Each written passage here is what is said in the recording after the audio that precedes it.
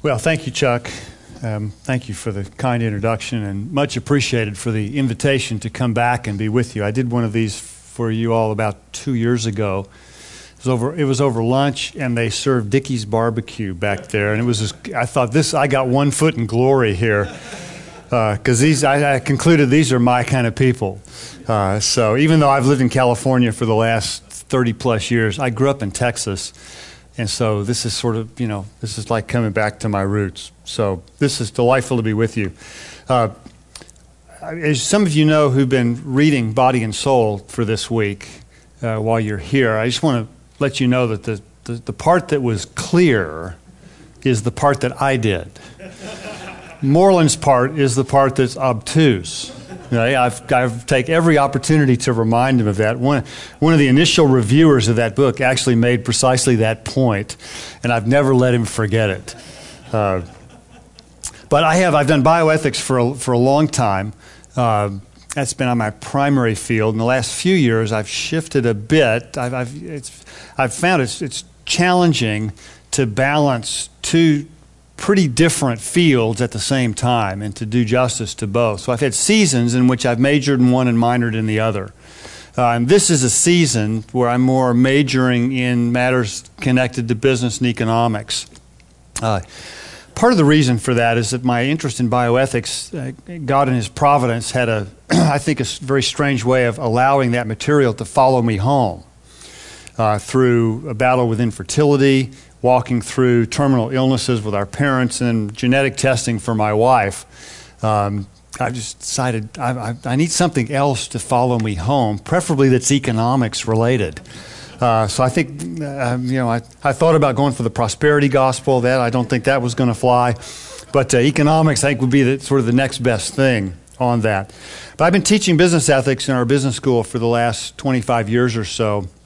And I'm around business students who are wrestling with this material about economics. I'm around seminary students, the next generation of pastors, who I'm desperately trying to persuade that this is important and worth considering.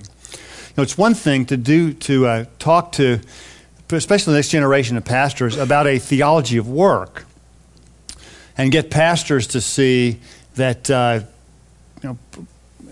doing what they can to equip the men and women they serve in their churches in the majority of their lives is actually a really good stewardship thing to do, rather than preparing them for just what they're going to do in a small minority of their lives, which is when they're in their church building.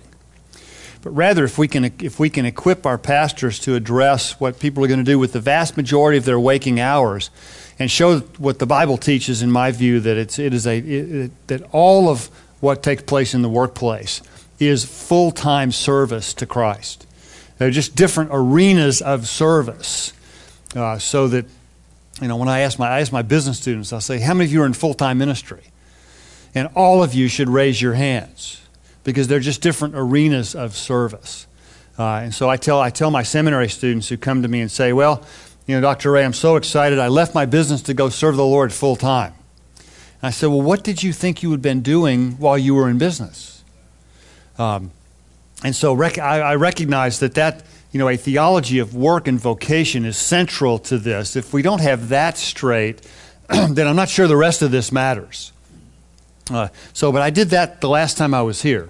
So if you weren't in the doctoral program at that time or didn't get to hear that, I'll trust that that's available to you in some other form. I have written on that in a book called Business for the Common Good that I co-authored with my colleague at Seattle Pacific University, Kenman Wong. So if you're interested in more of that, I'd refer you to that. I'd be happy to take questions or some comments on that during the question period. On this question of theology and economics, though, I found that this is a much tougher sell for, not so much for PhD students, but for the next generation of pastors. It feels to most pastors like this is just something, an add-on, something that maybe I read about in the newspaper periodically, but I don't really have to care that much about. We could spend, the next, probably till midnight tonight, sort of walking through a biblical theology of work and economics. That's in print already. And so I'll touch on a couple things just to highlight, but that's in print in a book that I did with my late colleague Austin Hill called The Virtues of Capitalism. So I'm not going to go over that in particular since that's available to you in print. What I'd like to do is to do two things primarily that are not in print, at least not at the moment. One is to further persuade you of why this is important and give you some things that you can take into your local church, into the students that you're with, to persuade them that wrestling with this intersection between theology and economics matters. Right? The second thing I want to do is address what I think is the most pressing and acute moral and theological issue that's been brought to bear on our economic system to date and will be very prominent in the next 6 weeks of the presidential campaign. And that is the issue of economic inequality. So I want to speak to that specifically. Okay? So let me start with this. My friend and writing partner Austin Hill tells a story of a conference that he attended when he was a seminary student, sponsored by the Acton Institute. The facilitator posed the following question. He said, "Can somebody name for me one area of our lives that has nothing to do with economics?" The group thought for a moment, and then a student in the back sort of spoke up and said, "As a Christian, I believe my eternal salvation has nothing to do with economics." Okay? And the group, I think, was a bit taken aback by that. And so the facilitator rephrased the question like this. He said, "Okay, let's assume you're right about that, and let's assume that one's eternal destiny has nothing to do with work and economics," which in my view is a debatable assumption, but we'll assume that. "Can somebody name a second area of life that has nothing to do with economics?" He went on to suggest that every facet of our earthly lives is impacted on some level by both economic activity and economic conditions. Okay, now think for a minute. How would you answer the question that this facilitator posed to the group? Okay. Can you think of an area of our lives not impacted by work and economics? I would actually debate the notion that our eternal salvation has nothing to do with economics. Since the Bible, some of the key metaphors in the Scripture for our salvation are described in explicitly economic terms. For example, in Romans 4, when discussing the notion of justification by faith, salvation is described in terms of an accounting ledger in which our sin is canceled on the debit side and the righteousness of Christ is credited to our account as a result of his death. As a result of this economic transaction, essentially, we are declared justified or acquitted from the guilt of our sin. Like further, when Jesus declared that it is finished on the cross, as you may be aware, that's also an accounting term that literally is rendered, that you would stamp on a ledger, paid in full. Okay? The intersection of morality, theology, and economics comes about primarily because economics, like our political life, is fundamentally about how we as communities order our lives together. Much of how we order our lives together in community has significant moral overtones. How we decide and on what basis the distribution of the burdens and benefits of a society. Those are economic questions that are fundamentally moral questions. I think this explains in large part the passion that comes out on both sides of many economic issues, in addition to what I would also admit is just blatant self-interest as well. Okay? Now, what I want to do just for the next few minutes is to give you some additional reasons why I think this area of theology and economics matters so much. And I found what I just stated about economics having a moral dimension to it, I found is not enough to hook my students, particularly the next generation of pastors. But the additional points I'm going to make here in the next few minutes, I think I found to be very helpful, and my students have found this to be very compelling reasons why this stuff matters. So it seems to me one of the most obvious ways to connect economics and pastoral ministry comes out of the specifically economic context of the Bible. The Bible directly addresses economic life in numerous places in both Testaments. In addition, much of its teaching is set in the specific economic context of the ancient world. Though it is true that the fundamental issues of economics in the Bible concern the state of a person's heart, in fact, I would say that the predominant vices that are used as critical points of our economic system are human vices, not necessarily vices restricted to any particular economic system. And it is also true that the condition of the heart has not changed since the Bible was written. It's naive to teach and preach the Bible without taking into account the profound differences in economic life between the ancient world and the modern industrial information age economy. Here's reason number one. One of the most important reasons for pastors to be economically literate is so that they can preach and teach and apply the Bible accurately.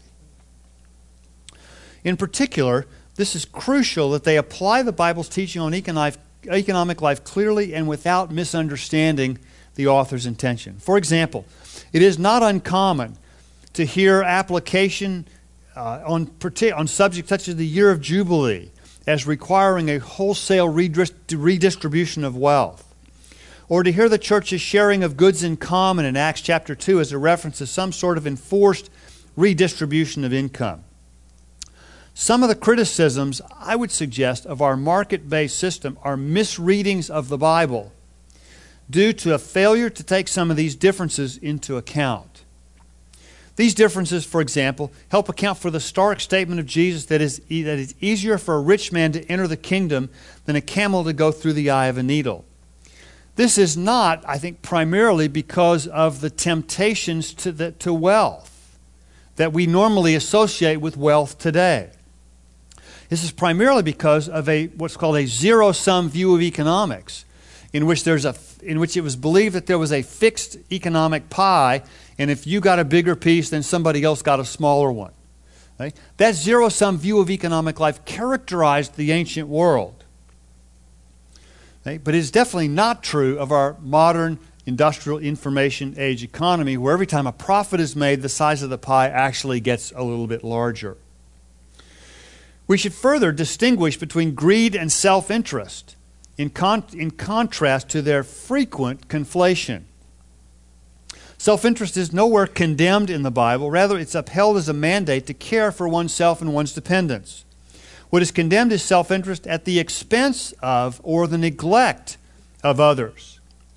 The zero-sum view of economic life in the ancient world meant that one's pursuit of self-interest often, I'd say as a norm, did come at someone else's expense, making it much more difficult to distinguish between that and greed than today, where it's much easier, in fact, I would say it's more the norm, that one can do well financially and do good for the community at the same time. A misunderstanding of this is often at the heart of the demand, and watch how often you hear this in the presidential campaign. It's at the heart of the demands for business to give something back to the community, as though the nature of their business is somehow value extraction, not value addition to the community.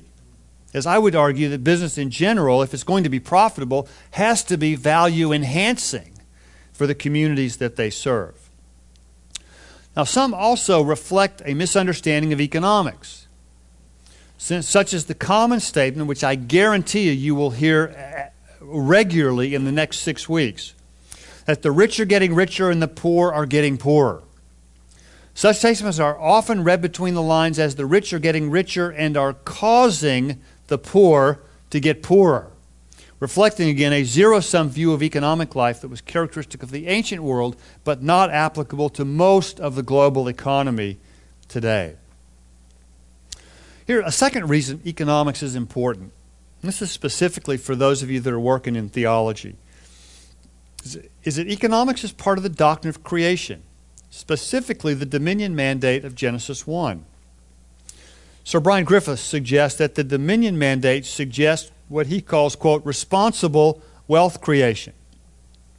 That is, human beings using the wisdom of God that's engraved into His creation and made available by means of general revelation and common grace, exercise the creativity, innovation, and entrepreneurial traits that are part of human beings that are being made in the image of God. For example, I have a longtime family friend. He's chairman of the board of a tech company. It's a Caltech professor who invented this piece of technology for which he won a Nobel Prize. And being a traditional academic, winning the Nobel Prize was the top of the pile. And he's not really interested in doing anything else with the discovery. In fact, he wants to just give it away. My friend, who's the chairman of the board for his company, has had the hardest time getting this full-blown academic to realize that the most productive way to get the technology used by the people who would be the most inclined to use it most productively would be to start a company and to sell it. Because the people who buy it will be investing in it, they have skin in the game, and will have the most incentives in place to use it the most productively. It provides the best, most efficient way of distributing the technology to the people who can best put it to work. Now, in my view, this I think is really important for our theological understanding of the dominion mandate and what that implies about economic life and economic structures for today. So I would encourage those of you that are working in theology and are looking for topics to work on, there's not much out there on this. This is, I think, very fertile ground on this. Now, here's a second reason this is important. A basic understanding of economics is also important so that churches can productively help the poor. In his best-selling book on this, When Helping Hurts, the authors maintain that an understanding of economics is important to ensure that help actually helps the poor become self-supporting instead of more dependent. One of the reasons why literally trillions in foreign aid have been so effective, and the poor around the world are still poor, is because of a neglect of common sense economics, that incentives matter, that work and exchange are fruitful, and that there are conditions that must be met before there's fertile ground for the poor to become self-supporting, such as things like the rule of law, encouragement of creativity, innovation, and access to capital. This is becoming, I think, a growing trend in things like microenterprise and the business as mission movement in other parts of the world. Finally, I'd suggest the other reason this is important is that economic matters are integral to human flourishing. I have found that the church leaders who best understand this are those who serve in economically challenged, if not depressed, communities. My friends who pastor in the inner city totally get this. They understand about how their discipleship has to have an economic component. There are character traits that relate to someone's ability to attract and hold down a job, for example, that are crucial to somebody becoming more like Christ and producing a life that's consistent with the biblical model for flourishing.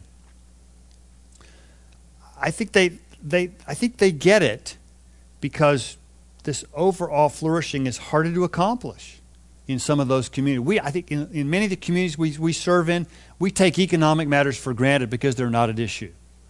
None of us in this room, I suspect, goes to bed hungry.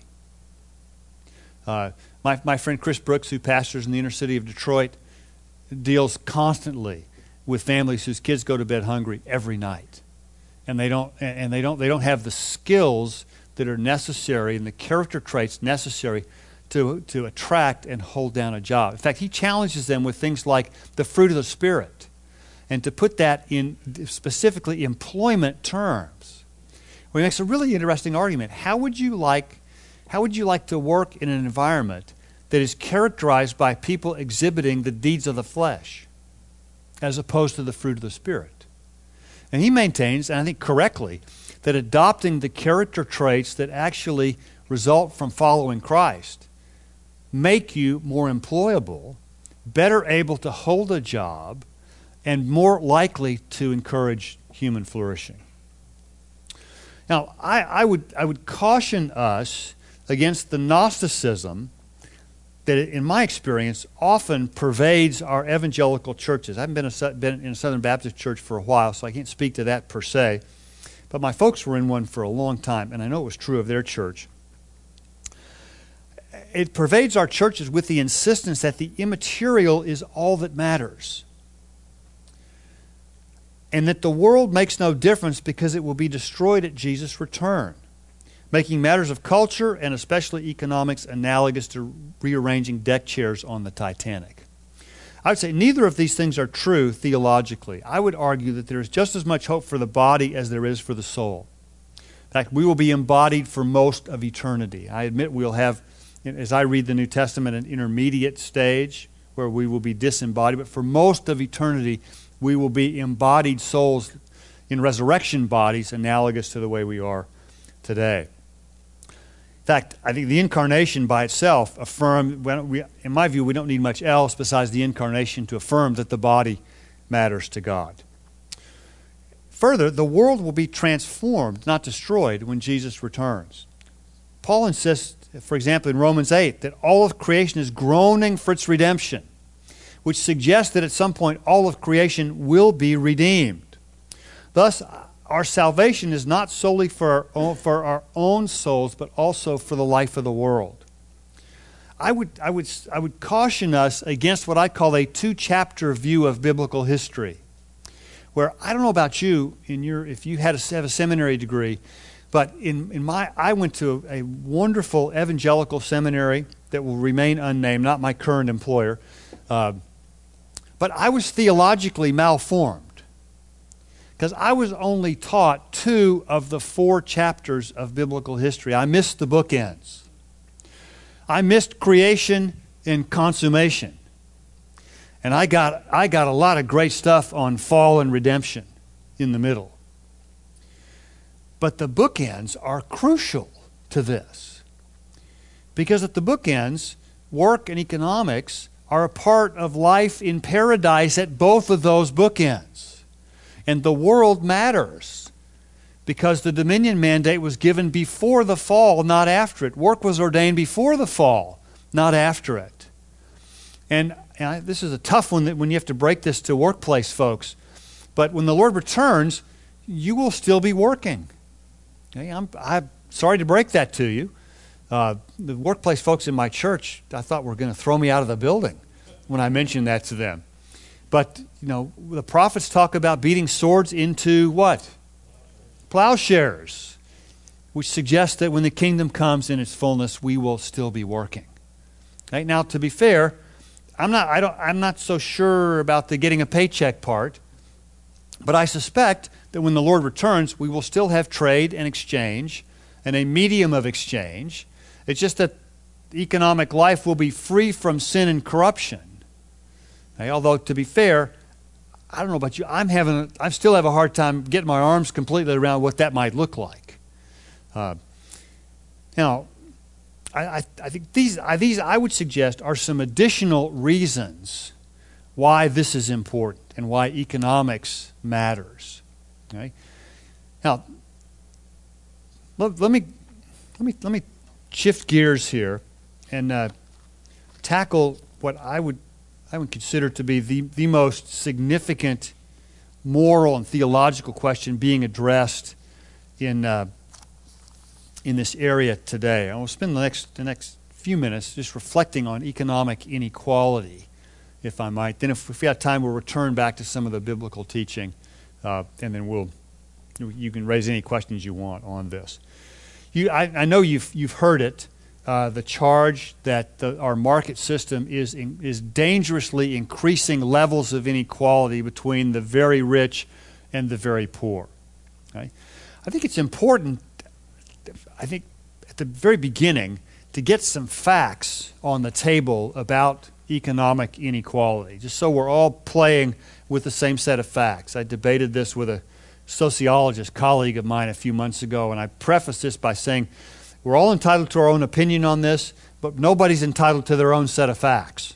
Okay? So here's what we know about economic inequality. First, there is a lot of movement among income groups, and this is in the United States today. this may be completely different in the developing world, but in the U.S., there's a lot of movement. Over a person's lifetime, which they say is 44 years, from age 21 to 65, 12% are in the top 1% of income earners for 1 year or more. Okay? 39% of people in the United States are in the top 5% of income earners for 1 year or more. And 73% are in the top 20% for 1 year or more. Okay? Now, on the downside, 54% experience poverty or near poverty at least once during their lifetime. Okay? Graduate school, for example. Just saying. If you look at the top 400 taxpayers between 1997 and 2009, only 2% were in the top 400 for 10 years or more. 2%. So there is a lot of movement. The 1% is not a fixed group. Okay? Neither is the top 5% or the top 20% or even the top half. None of those are fixed groups. Further, the wealthy who are in the top 1 to 5% today are much less likely to have inherited their wealth than they were 30 years ago. The percentage of people that grew up wealthy fell from 60% of the top 5% in 1982 to 32% in 2011. So that's declined by almost a factor of 2. Right? So far more people today who are at the top have earned their way to the top as opposed to inherited or invested their way to the top. Okay? Now, further, most data about income inequality is portrayed as pre-tax and pre-transfers. So pre-tax and pre any kind of assistance or welfare. Okay? So the measures that have been put into place to actually help those who are more at the bottom are not reflected in the data on income inequality. It's straight based on what people earn. Okay? So for one, I guess let's be clear about the facts on this. Further thing factually, just so you're aware, equality has actually been the overwhelming norm throughout most of the history of civilization. In fact, I would suggest that for most, until probably the last 200 years, the vast majority of people have been equal, that is, equally poor, wretched, and miserable. And generally, though it's not always the case, but generally, wherever markets have been introduced, middle classes have been created, and economic mobility has come into the culture for the first time, which by definition creates different levels of inequality. Right? But we would say that's a good inequality because there's evidence of mobility. And when people have economic mobility, they have hope, which is, again, crucially important. All right, now, I'd want to make the argument, both theologically and practically, that income inequality per se is not necessarily something to lose sleep over. Now, it can be, but not necessarily. And here's why. For one, natural inequalities, whether you believe this on a naturalistic basis through evolution or you believe it on a theistic basis through special creation, that's not really relevant for this point. But natural inequalities that result from natural endowments are not generally something that we lose a lot of sleep over. Okay? Now I look at most people in this room. I don't see too many candidates for the NBA in this room. Okay? Now, if you have been a basketball player, you're probably a little taller than the average person here. I'd probably give you the best shot at it. But I know that may mean we're in real trouble then. I swim for exercise. And it doesn't matter when I started swimming or how hard I trained, I was never going to be an Olympic swimmer. Because I'm not a genetic freak of nature like Michael Phelps is. I mean, who can do this like he does with his arms and reach around and scratch? He can scratch his right shoulder with his left hand, with his right arm. Okay? We generally don't lose a lot of sleep over natural inequalities. Okay? Now, second, I think we recognize that some inequalities are the result of a person's choices. Okay? Artists. I happen to have 3 of them among all 3 of my children. Okay? I got one making a living and another one on the way, and I'm worried about the third one. But artists, people who work for NGOs or nonprofits, seminary professors. I just had to throw that in there. I say we experienced economic inequality because of conscious, mostly good choices that we've made to pursue things that are important in other ways than financial. But inequality also results from choices that are not so good. The decision to have kids out of wedlock is probably the biggest predictor of poverty. The decision to forego education, which is probably the second biggest predictor of poverty. Or kids that get in trouble with the law, or whatever choices that are made. Sometimes those are hard, difficult things to say to people, but sometimes economic inequality results from choices that we would say are not in accordance with a life of discipleship and following Christ. Now, inequality can be a moral and theological issue in a couple different instances. One is when it's the result of injustice. I remember hearing Jim Wallace say before the halls of Congress that God hates inequality. I thought that's a hard one to sustain because God provides all of us with our natural endowments. I think that's a hard one. What God hates is inequality that's the result of injustice. That's what's in the best tradition of our Old Testament prophets, who routinely get after the nation of Israel for their economic oppression of the poor. See, I'd say it's unjust that a child gets stuck in a failing school simply due to his or her zip code, and inequality results. It's unjust if serious illness wipes out a family financially. It's unjust if someone is denied an opportunity or a hiring or a promotion due to issues of race or gender. So when inequality is the result of injustice, then I think that's something that we ought to take heed to. But I would suggest inequality is not always the result of injustice. Inequality can be the result of disparities in effort, in preparation, in execution. But it can also be the result of injustice. Second, inequality is an issue when people lose hope in socioeconomic mobility. If they feel stuck, or if they feel like the system is rigged against them.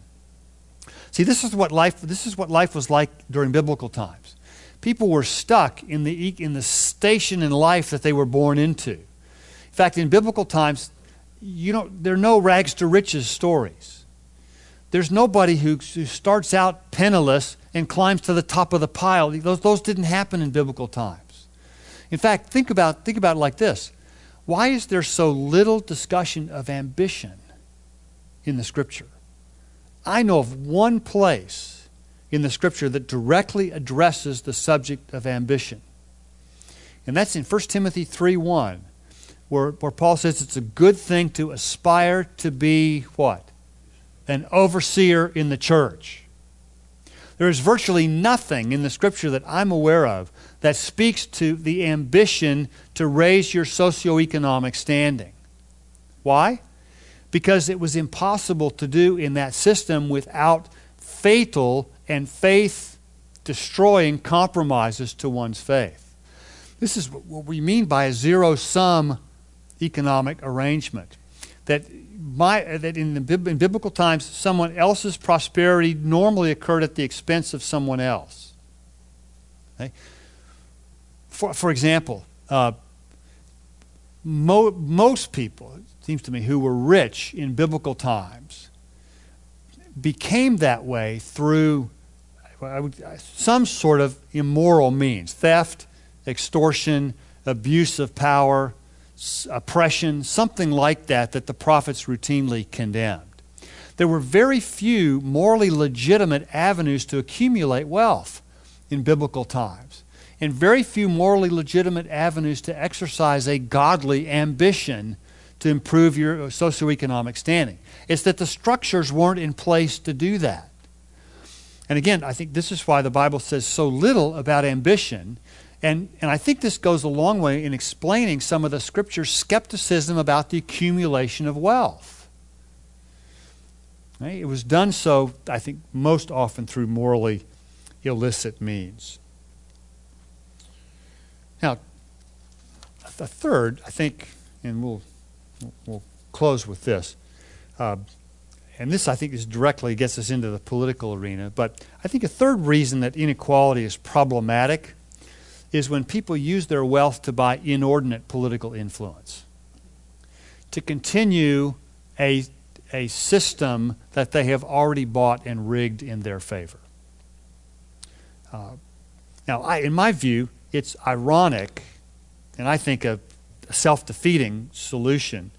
It's ironic that the proposed solution to economic inequality is greater government control over the economy, which in my view just creates more and more avenues for people to purchase political influence over economic matters.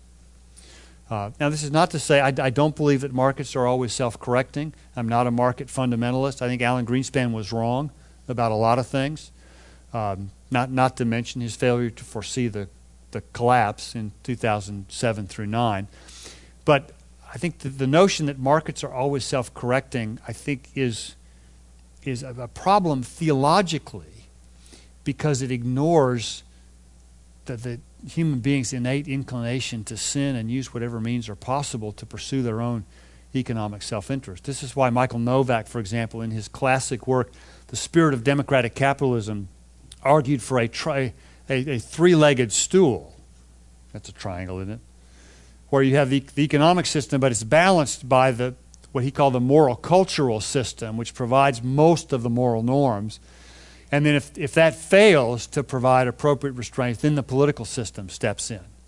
And the frequency with which the political system and the law have to step into economic matters is an indicator of how impotent the moral cultural system has become in regulating economic life. So I think that's an issue with inequalities. I think definitely problematic here. I would say here's the tagline that I would use to respond to the charge that inequality is a problem. I would put it like this: that it's missing the target, because the issue is not inequality. The issue is insufficiency. The problem is not that some have unequal amounts. The problem is that some don't have enough for full human flourishing. That's what matters. It's poverty, not inequality. In my view, that's the central issue. And I would suggest that by shooting at inequality, we're actually aiming at the wrong target. Because because most of the solutions for economic inequality involve removing incentives from some of the most productive people in our culture who happen to be the most significant job creators among us. So I think there's a lot to think about with this perception that economic inequality is this huge overriding issue that's dominating everything else. In economic matters, watch how often this comes up in the presidential speeches and debates in the next few weeks.